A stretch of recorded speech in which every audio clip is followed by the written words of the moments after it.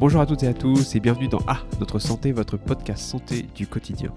J'espère que vous vous protégez bien du coronavirus et autant que possible que vous restez chez vous en confinement comme tout le monde. Cet épisode est spécial et nous avons la chance d'accueillir en deuxième partie Alexandra Jobert, qui est spécialiste en pharmacovigilance et en essais cliniques et qui travaille au CHU de Nantes. Elle nous expliquera son travail et son éclairage nous permettra assurément de mieux comprendre les essais cliniques actuels qui sont menés sur le Covid-19 afin de nous en débarrasser définitivement et que cette histoire soit enfin de l'histoire ancienne. Alors, pour ce sujet, le débat est vif, en particulier en ce qui concerne l'hydroxychloroquine. Alors, loin de moi l'idée dans ce podcast de dire si c'est efficace, pas efficace, bien ou mal. Seul l'avenir nous le dira, et un avenir assez proche d'ailleurs, puisque de nombreux essais cliniques sont en cours avec des patients à des stades différents. Ce sont les essais Discovery et e-Covid, il y a certainement d'autres essais cliniques qui sont menés avec cette molécule et notamment les essais du Dr Raoult.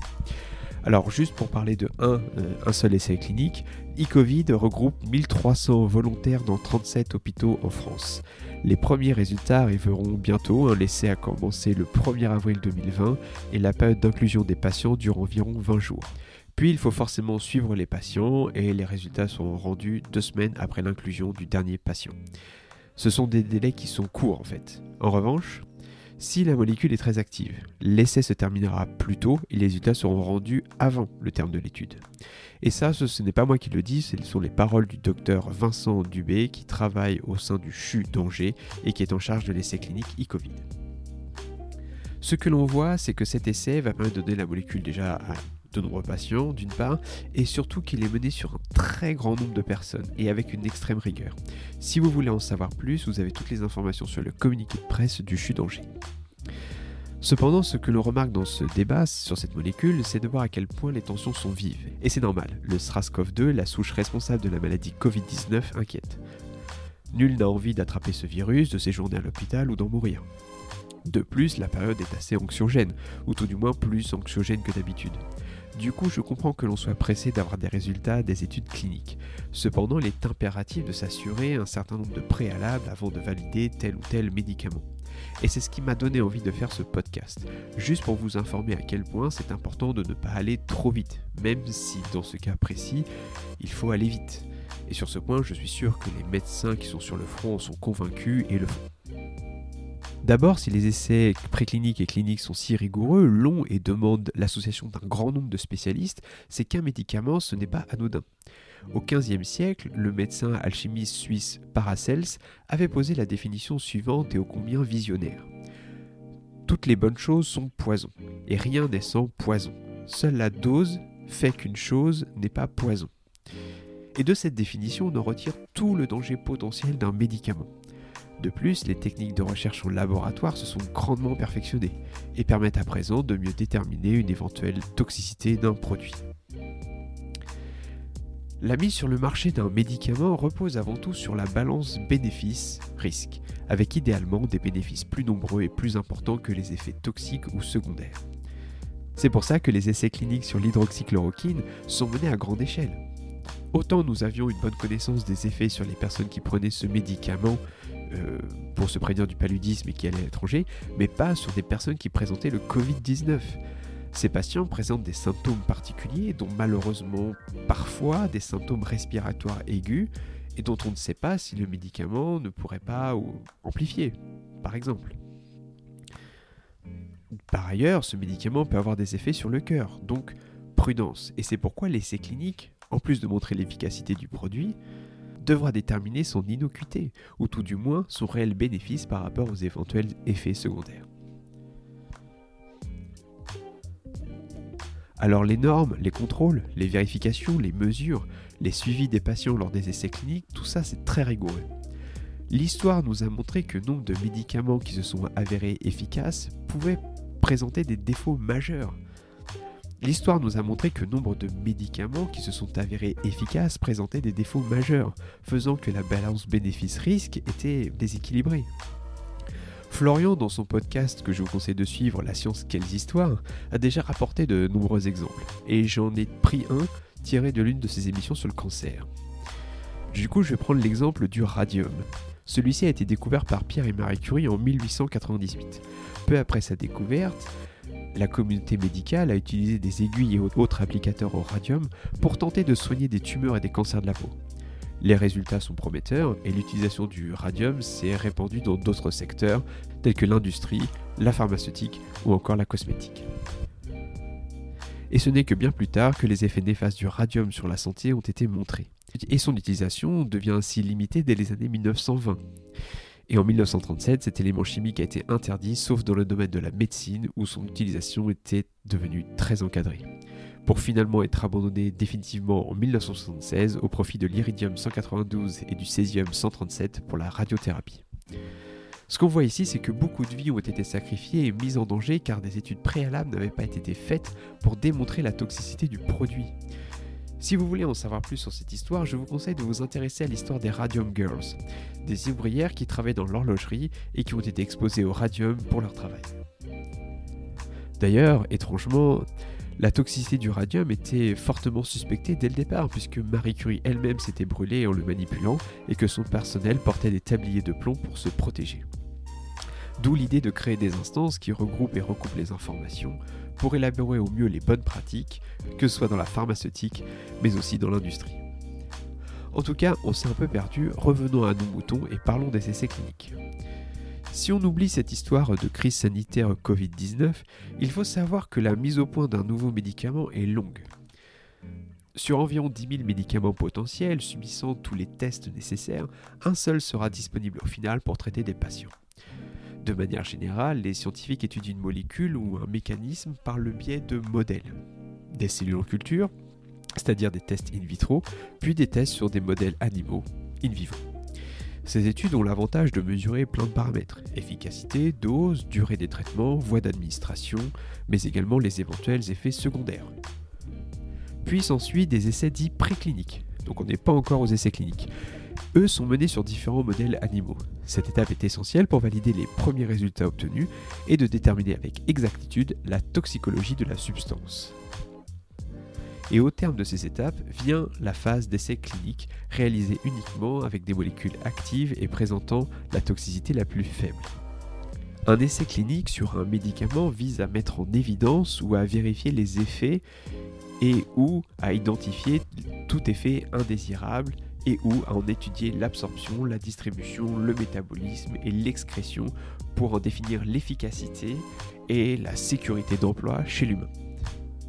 Les essais cliniques sont généralement longs puisqu'ils se décomposent en une phase de préparation, c'est-à-dire de description par écrit des protocoles, puis une phase de validation et d'autorisation, notamment par les autorités compétentes, puis une phase d'inclusion, celle dans laquelle nous sommes pour e-Covid, et qui consiste en l'inclusion de volontaires pour les essais. C'est donc la phase opérationnelle, et enfin la phase d'analyse et de publication, qui va donc définir si la substance est intéressante pour devenir un médicament. Les essais cliniques vont permettre de répondre à plusieurs questions essentielles concernant l'utilisation du nouveau médicament testé. Des questions tout d'abord de pharmacocinétique, qui a pour but de déterminer ce que devient le médicament dans le corps humain, absorption, destruction, comment elle se répartit dans le corps et au bout de combien de temps la molécule est éliminée. Et des questions de pharmacodynamique, qui a pour but d'étudier l'effet d'un principe actif sur sa cible, mais aussi sur l'organisme. Et ça, ce sont les effets secondaires. Enfin, et il faut savoir que les principes actifs sont d'abord testés sur des volontaires sains, pour voir les effets éventuellement indésirables avant de les mener sur des patients. Au terme de ces phases 1, c'est-à-dire sur des volontaires sains, vient la phase 2 sur un petit groupe de patients, puis la phase 3 sur un groupe de patients plus grand. L'autorisation de mise sur le marché est donnée à ce moment-là ou non. Puis s'ensuit la phase 4 qui dure pendant toute la durée de la présence du médicament sur le marché et qui a pour but de recueillir les effets éventuellement indésirables. Et c'est ce que nous appelons la pharmacovigilance. Du coup, pour notre deuxième partie d'émission, nous avons le plaisir de recevoir Alexandra Jobert, qui est spécialiste en pharmacovigilance et en essais cliniques et qui travaille au sein du CHU de Nantes. Bonjour Alexandra. Bonjour Yannick. Alors, normalement, dans les entretiens, il est coutume de se vouvoyer, mais nous, quand même, on a fait nos études de lycée ensemble et ça serait un peu bête. Donc, si tu es d'accord, on va continuer de se tutoyer, même dans le cadre de cet entretien. Oui, parfait. Ok, c'est mieux pour tout le monde, je pense. Oui. Alors, dis-nous, simplement, première question, est-ce que tu peux nous décrire un petit peu ce que tu fais dans le cadre de ton travail? Oui, alors je suis donc, comme tu l'as dit, chargée de vigilance au CHU de Nantes pour les essais cliniques. Donc en fait, mon travail, il est de gérer le risque lié à l'utilisation des médicaments dans le cadre des essais cliniques qui sont ce qu'on appelle promus par le CHU de Nantes, donc ils sont à l'initiative du CHU de Nantes. Et donc la gestion de risque, je gère les effets, ce qu'on appelle les effets indésirables quand un patient prend un médicament dans le cadre d'un essai clinique, donc un médicament ou un dispositif médical, ça peut être plein d'autres choses. Il peut potentiellement avoir des effets indésirables et donc mon rôle est de les analyser et de m'assurer que ce qu'on appelle la balance bénéfice-risque reste toujours respectée. C'est-à-dire que le patient ne court pas de sur-risque particulier par rapport au fait qu'il suit l'essai clinique. Et justement, ça vient directement à ma deuxième question, tombe sous le sens, mais comment s'assure-t-on que les produits testés dans les essais cliniques, finalement, ont pas ou peu d'effets indésirables ? Alors, s'assurer, c'est compliqué, mais en tout cas, on essaye qu'il y en ait le moins possible. Et c'est justement le rôle, entre autres, du pharmacovigilant, mais aussi du clinicien qui suit ses patients, de suivre ces effets-là. Et donc, via, c'est assez administratif, hein, c'est-à-dire que si un patient a un effet indésirable, moi je reçois des documents et je les analyse, je discute avec les cliniciens s'il le faut. Et puis, en fait, on regarde un peu de façon globale ces effets-là et si on dépasse un peu de ce qu'on avait prévu au départ, eh bien, on va soit mettre en place des actions correctrices, soit ça peut arriver stopper les essais cliniques si vraiment on dépasse cette fourchette. S'assurer que vraiment il y en a peu, dès le départ, c'est compliqué de dire qu'on s'assure vraiment qu'il y en a peu. Il y a, selon les traitements qu'on va tester, il y a forcément plus ou moins d'effets indésirables attendus. C'est évident que si on teste un médicament contre le rhume, on va en avoir beaucoup moins que si on se teste un médicament contre le cancer. Oui, c'est ça. Donc, c'est-à-dire qu'en fait, les risques acceptés sont fonction aussi de la maladie pour lesquelles les médicaments sont censés guérir ou traiter les patients. Tout à fait, en fait. C'est-à-dire qu'on accepte de prendre plus de risques quand on a des pathologies, des maladies qui sont complexes et qui ont des forts taux de mortalité. C'est sûr que sur des trucs, des maladies qui sont assez anodines, anodine, tout dépend de la définition qu'on met anodine, mais d'un point de vue médical, en tout cas, on va pas ou peu prendre de risques pour les patients. Et tout dépend de ce qu'on appelle aussi soit, ça dépend de quel point de vue on se place, mais du gain de chance ou de la perte de chance pour le patient qu'il va avoir si on l'inclut ou pas dans un essai clinique. C'est-à-dire que si on a un médicament à tester qui est certes pas connu, on ne connaît pas les effets qu'il peut avoir sur les patients, mais que le patient à côté, on n'a absolument aucune alternative thérapeutique, dans ce cadre-là, on va accepter de prendre plus de risques pour le patient. Et bien évidemment, le patient est aussi OK, il signe ce qu'on appelle un consentement éclairé, donc on l'informe de tous les risques et il est bien sûr au courant et d'accord pour participer à l'essai clinique et prendre ces risques. Mais du coup, qu'est-ce qui fait que finalement, on parle toujours de balance bénéfice-risque, hein, c'est vraiment le critère qui prédomine, mais comment c'est quoi un peu le curseur en fait, jusqu'où en fait on va accepter est-ce que c'est des effets qui sont très bénins, est-ce que c'est ma question c'est comment dit-on oui ou non finalement à la fin en fait? Oui, c'est assez complexe en fait de répondre à la question. Ça dépend vraiment de chaque situation est un peu unique en fait. Il n'y a pas en pharmacovigilance de base, il n'y a jamais de réponse blanche ou noire. C'est très compliqué. Oui. Mais en tout cas, ce qu'on regarde, c'est qu'au début de l'essai, on regarde ce qu'on connaît de la maladie, ce qu'on connaît du médicament. On discute, on place un peu ces barrières, c'est-à-dire le traitement, est-ce qu'il est connu ou pas, est-ce qu'on sait comment il agit dans le corps en fait, chez le patient, quels sont les risques qu'on sait qu'on va observer ou qu'on peut observer au vu de comment fonctionne le médicament. Et puis, de l'autre côté, le patient, aujourd'hui, qu'est-ce qu'on peut lui donner comme traitement qu'on connaît? Est-ce que c'est efficace? Est-ce que le nouveau qu'on a envie de tester, est-ce qu'il va être plus efficace que ce qu'on connaît? Ou quand on n'a pas du tout d'alternative thérapeutique, la question, elle est plutôt plus simple. Encore on ne fait pas n'importe quoi si on va pas tester, de base, on va pas tester de l'eau sucrée chez des patients qui ont un cancer. On sait que ça va pas fonctionner. Donc il faut aussi s'assurer un peu avec plein d'essais précliniques chez les animaux notamment, que ça fonctionne quand même un peu. Et donc, on met en regard, c'est d'un côté donc le bénéfice qu'on peut avoir pour le patient, le risque. Et puis, selon la pathologie, selon plein de choses, c'est complexe, on place ce curseur à un endroit. Après, en théorie, même au-delà de la théorie, on doit toujours avoir un bénéfice pour le patient. C'est-à-dire que c'est quand même assez rare qu'on fasse des essais cliniques où on sait qu'on va avoir zéro bénéfice pour le patient et qu'on va lui faire subir que des risques. Alors ça peut arriver sur des pathologies, soit sur des maladies orphelines qu'on ne connaît pas du tout et pour lesquelles on a besoin de connaître un peu le mécanisme de la maladie. Mais quand on arrive à tester un traitement, en général, c'est qu'on attend quand même un bénéfice pour le patient. Ou pour la santé publique. Ça peut être aussi pour le patient directement, on n'a pas de bénéfice individuel, mais on a un bénéfice collectif.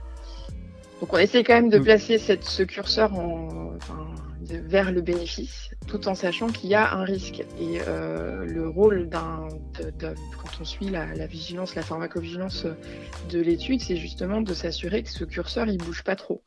Et s'il bouge, en fait, jusqu'à quand on le laisse bouger vers le risque, là encore, c'est compliqué de répondre. Après, on a fait intervenir aussi des biostatisticiens pour voir. En fait, c'est des choses qu'on a calées aussi dès le départ. Il y a des fois, on va se dire que on accepte que ça bouge de 10%, et puis d'autres fois, on va accepter que ça bouge de 2%. Ça va dépendre ça dépend vraiment de beaucoup de choses.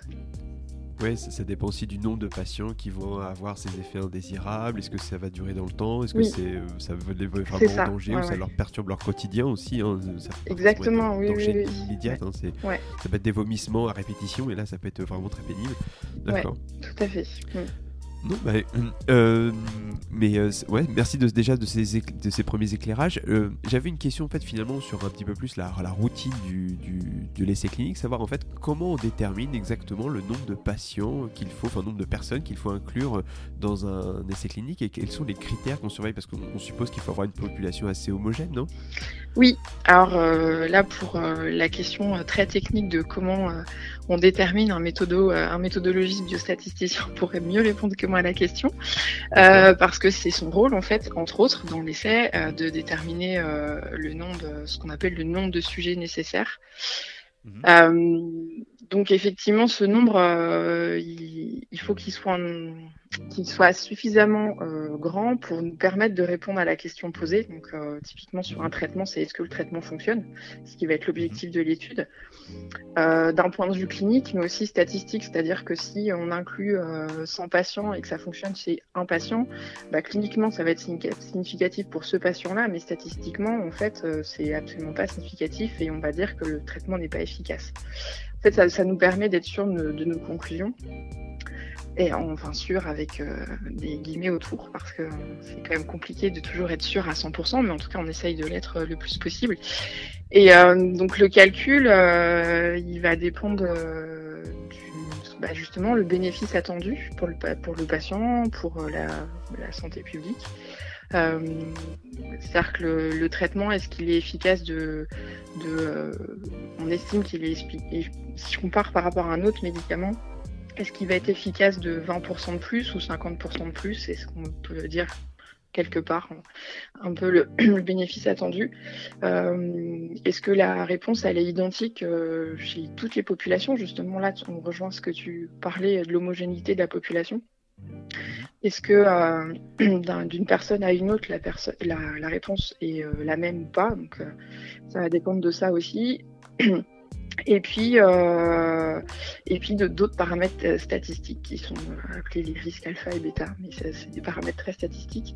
Donc avec tout ça, on détermine un nombre de sujets minimal à inclure qui vont effectivement respecter ce qu'on appelle des critères d'inclusion-exclusion. C'est-à-dire qu'on essaye d'avoir les populations, j'ai envie de dire, les plus propres possibles, propres au sens homogénéité. Oui, pas de l'hygiène, hein, on parle de matin encore. Ouais, c'est ça. Au sens homogénéité, c'est-à-dire qu'on va très souvent éliminer toutes ce qu'on appelle les comorbidités. Donc ça va être les pathologies associées des patients. Est-ce que le patient il fait de l'hypertension? Est-ce qu'il a un diabète? Donc ces patients-là, on va avoir tendance à ne pas les inclure dans nos essais. Pour aussi une question de risque, puisque plus on sait qu'un patient, plus il a de maladies associées, plus il a des risques. Donc en fait, on essaye d'enlever ça, d'enlever aussi les patients qui vont peut-être avoir des allergies particulières aux composants de traitement ou un problème un peu sous-jacent. On sait qu'on a identifié un risque si le patient prend ce traitement, et on préfère ne pas lui faire prendre de risque puisqu'on en est encore au stade des essais où on essaye de voir si ça fonctionne. Donc en fait, il faut des patients qui sont malades, mais pas trop. Enfin, pas trop. Qui sont malades, mais que de la maladie, en fait, et pas trop d'autres choses. Voilà. Oui, c'est ça. En fait, il faut écarter au maximum les sources de variabilité qui font que on aurait un résultat qui serait biaisé, quoi, en fait. Tout à fait, exactement. On essaye. Je comprends. Ouais, on essaye d'avoir des populations vraiment homogènes pour enlever ce biais-là. Après, dans la recherche, il y a plein d'autres biais possibles. C'est-à-dire que si on fait pas ce tri, entre guillemets, parce que c'est pas vraiment un tri, donc cette sélection plutôt, au départ, on risque d'avoir tendance à vouloir la faire à la fin et se dire ce patient-là finalement je sais pas, par exemple, il est sorti d'études parce qu'il a fait un problème cardiaque et puis ce problème cardiaque, c'était un risque. On s'attendait à ce que les patients fassent cet événement-là avec ce traitement-là, donc finalement, on va avoir envie de le sortir. Ce qui est pas bien, puisque du coup, c'est vraiment des biais. Et la sélection, du coup, elle est subjective, alors qu'au départ, elle est quand même déjà un peu plus objective. Surtout que, après, souvent, on randomise, dans beaucoup d'essais, on randomise les patients, ce qui fait qu'on les sélectionne ça veut dire tirer au sort, c'est ça? Ouais, on les tire au sort. Voilà. Et donc, du coup, ce tirage au sort permet aussi d'équilibrer et de réhomogénéiser en fait quand on compare de traitements. Donc si on fait le tri à la fin, on perd en fait ce côté de rigueur qui nous a été qu'on s'est imposé au départ. Donc en fait ça nous permet aussi effectivement d'avoir plus de rigueur dans les essais. Enfin, du coup, si je me permets un peu de résumer tout ce que tu nous dis depuis 5-10 minutes maintenant, c'est qu'il y a énormément de choses qui sont vues en amont, de préparation, nombre d'échantillons, la qualité des personnes, enfin, tu vois, leur profil, etc. Et que ça ne se fait en aucun cas justement au hasard, un essai clinique. C'est vraiment énormément de paramètres à contrôler pour déterminer l'efficacité et la toxicité d'un médicament. C'est ça, en fait, on réfléchit beaucoup avant d'inclure des patients. On réfléchit déjà quelle est la question posée, c'est-à-dire est-ce que finalement on veut voir si le traitement est efficace ou plus efficace, de combien, enfin voilà. Et puis quels sont les patients à inclure, comment on va les suivre pour s'assurer que justement on leur fait pas courir de risques puisque ça reste des patients. Donc il y a quand même une éthique à respecter et on est garant de la sécurité des patients, même s'ils sont malades, on va pas faire n'importe quoi parce que ils sont malades et qu'ils ont accepté de participer à l'essai. Donc il faut vraiment avoir cette rigueur et cette organisation et ce suivi derrière. C'est-à-dire qu'après, le patient il est inclus et c'est pareil, on le suit. Voilà. Parce que l'essai clinique, il est vachement important pour aussi les patients à venir et qui peuvent être traités ou non par ce médicament-là. Oui. Et du coup, c'est pour ça que les choses doivent être faites aussi sérieusement. C'est aussi une plus-value pour la société. Oui, tout à fait. On fait effectivement, on espère aussi réussir à soigner des patients qui sont inclus dans un essai clinique, mais c'est aussi et surtout pour avoir une réponse en termes de santé publique et puis avoir une solution thérapeutique pour une pathologie donnée. Donc, Et les médicaments, c'est un vrai sujet pour notre société. Et c'est vrai que beaucoup de gens se demandent comment sont suivis en fait les médicaments une fois qu'ils sont arrivés sur le marché. Est-ce que tu pourrais nous en dire un petit peu quelques mots sur l'avenir avant de parler un peu de la situation présente dans la prochaine question? Oui, alors du coup, ça sort plus de mon domaine de compétences, que moi, je m'occupe Oui, spécifiquement des essais cliniques. Mais d'accord. effectivement, comme on le disait, dans un essai clinique, on va choisir des patients où on élimine toutes les maladies annexes. Donc après, quand le médicament il est mis sur le marché, en fait, on le donne à des vrais, entre guillemets, dans la vraie vie, à des patients qui ont aussi toutes ces pathologies. Donc on peut avoir des risques qu'on n'avait pas vus dans les essais cliniques, ou tout simplement aussi les risques, les effets indésirables qu'on a vus, mais on a estimé qu'à la fin, malgré tout, on était plus bénéfique avec ce traitement qu'un autre, et le risque est acceptable. Donc ça, c'est voilà. Et donc il y a tout un système qui est mis en place après l'autorisation de mise sur le marché, qui passe par l'agence du médicament française, qui s'appelle l'ANSM. Et puis des centres régionaux de pharmacovigilance, donc, qui sont chargés dans chaque région de récolter eux aussi des effets indésirables, de la même manière qu'on le récolte pendant les essais cliniques, et qui doivent les analyser de la même manière. Et voilà. La différence, c'est que là où, la différence, c'est pas la seule différence, mais une des différences, c'est que là où dans un essai clinique, les médecins sont obligés de nous envoyer les effets indésirables, puisque ça fait partie des choses qu'on suit. Après, la mise sur le marché, c'est pas qu'il n'y a pas d'obligation, mais en tout cas, c'est plus sur, c'est une démarche un peu plus volontaire. C'est-à-dire que les médecins doivent notifier aussi, déclarer les effets indésirables du médicament donc au CRPV, les centres régionaux de pharmacovigilance. Et puis les patients aussi peuvent les notifier d'ailleurs. Les pharmaciens, toute personne qui prend un médicament, et ils suivent de la même manière le risque. Et quand il y a un risque un peu plus présent qui est identifié, ce qu'on va appeler un signal en pharmacovigilance, et bien après les CRPV font des enquêtes de pharmacovigilance à plus grande échelle, donc ils vont être un peu plus proactifs dans la recherche du risque, et c'est ce qui permet de mettre à jour aussi des nouveaux risques qu'on n'avait pas forcément identifiés, etc. Et puis donc ça, c'est le côté un peu institutionnel, entre guillemets. Et puis après, il y a les laboratoires qui détiennent, qui sont propriétaires des médicaments, qui doivent aussi faire ce travail proactif de recherche d'effets indésirables, avec ce qu'on appelle des essais cliniques post-AMM, en fait, où c'est des essais où on va plus spécifiquement rechercher du risque et pas de l'efficacité, parce qu'on a déjà prouvé pendant les essais cliniques que les médicaments étaient efficaces. On a aussi prouvé qu'il était pas trop risqué, mais sur des populations, une population entre guillemets qu'on a choisie. Donc là, c'est chez des patients dans la vraie vie, comment le médicament se comporte, et est-ce que c'est toujours pareil, est-ce que le risque qu'on a validé pendant l'essai clinique, est-ce qu'une fois qu'il est dans la vraie vie, est-ce qu'il est toujours identique ou pas? Est-ce qu'il a évolué? Et s'il a évolué, quel est le message qu'on doit faire passer auprès des professionnels de santé, auprès des patients, pour que l'utilisation soit plus sûre, en fait, en termes de santé publique.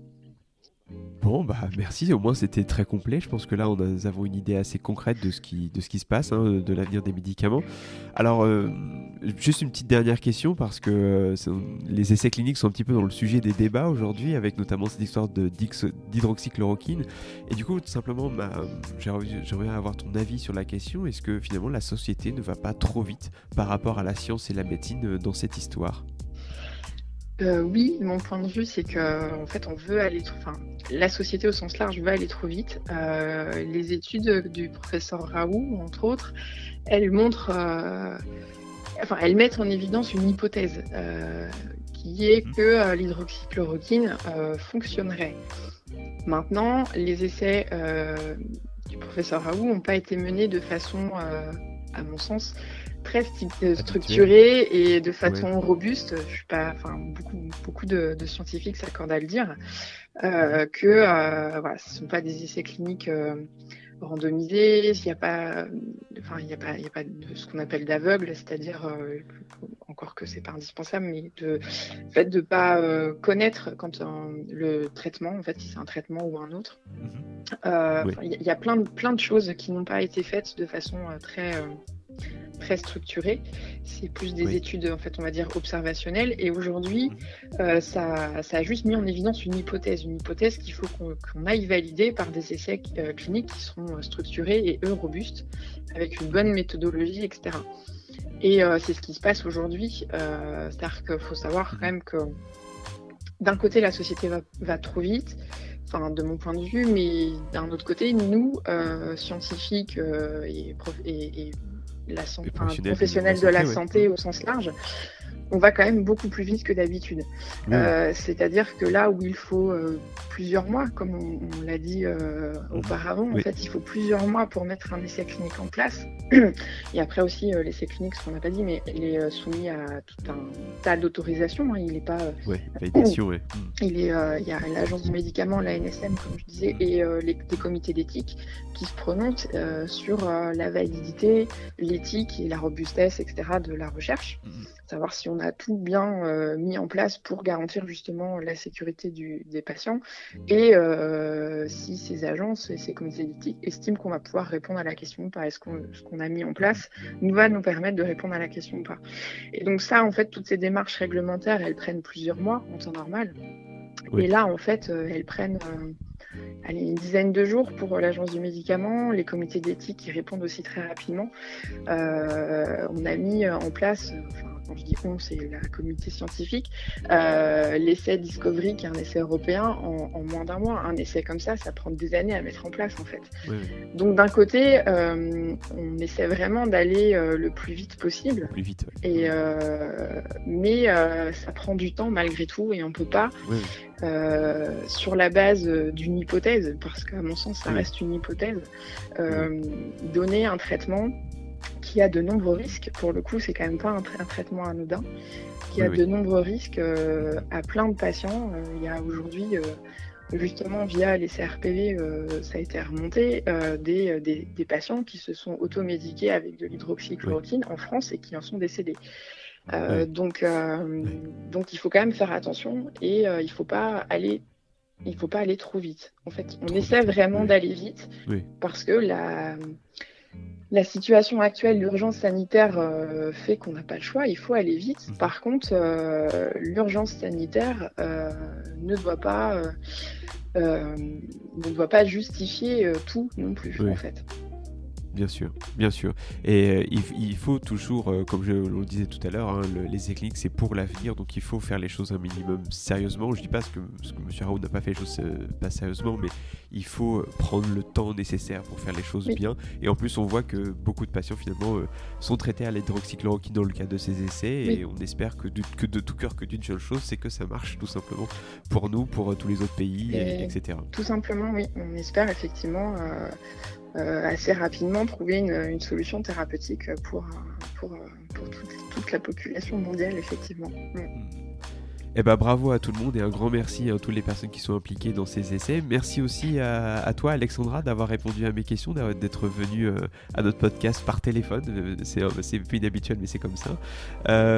Eh ben, écoute, bon courage à toi pour la poursuite de ton travail. Et puis, très bientôt pour peut-être un autre épisode sur ce sujet, parce que ça ne manque pas d'être passionnant. Oui, pourquoi pas. À bientôt. Ça marche. Merci, Alexandra. Merci à toi. Un grand merci donc à Alexandra Jobert d'avoir partagé avec nous ses connaissances et un peu son avis sur cette question des essais cliniques et bien sûr de ces essais en cours avec l'hydroxychloroquine. Alors, si vous avez des questions sur cette émission, n'hésitez pas à nous les envoyer, mais aussi si vous avez envie que l'on aborde certains sujets, eh bien, allez-y, envoyez-nous vos suggestions avec grand plaisir. Vous pouvez le faire sur le formulaire de contact de notre site internet fondation-ipsen.org, sur notre page Facebook, le Live Lab Fondation Ipsen, ou bien simplement par mail à l'adresse fondation@ipsen.com. Voilà, la semaine prochaine, j'aurai le plaisir de faire un entretien avec le professeur Philippe Moati, qui est qui est spécialiste du comportement de l'hyperconsommation et des solutions que l'on peut mettre en place pour un peu contrôler ces comportements de consommation. Bien sûr, toutes ces questions ont un impact sur notre santé et nous serons ravis d'avoir un peu son avis un peu sur cette question. Voilà, donc d'ici là, portez-vous bien, je vous souhaite une très belle journée, surtout prenez soin de vous et éloignez-vous le plus possible du coronavirus et à notre santé bien sûr. À très bientôt.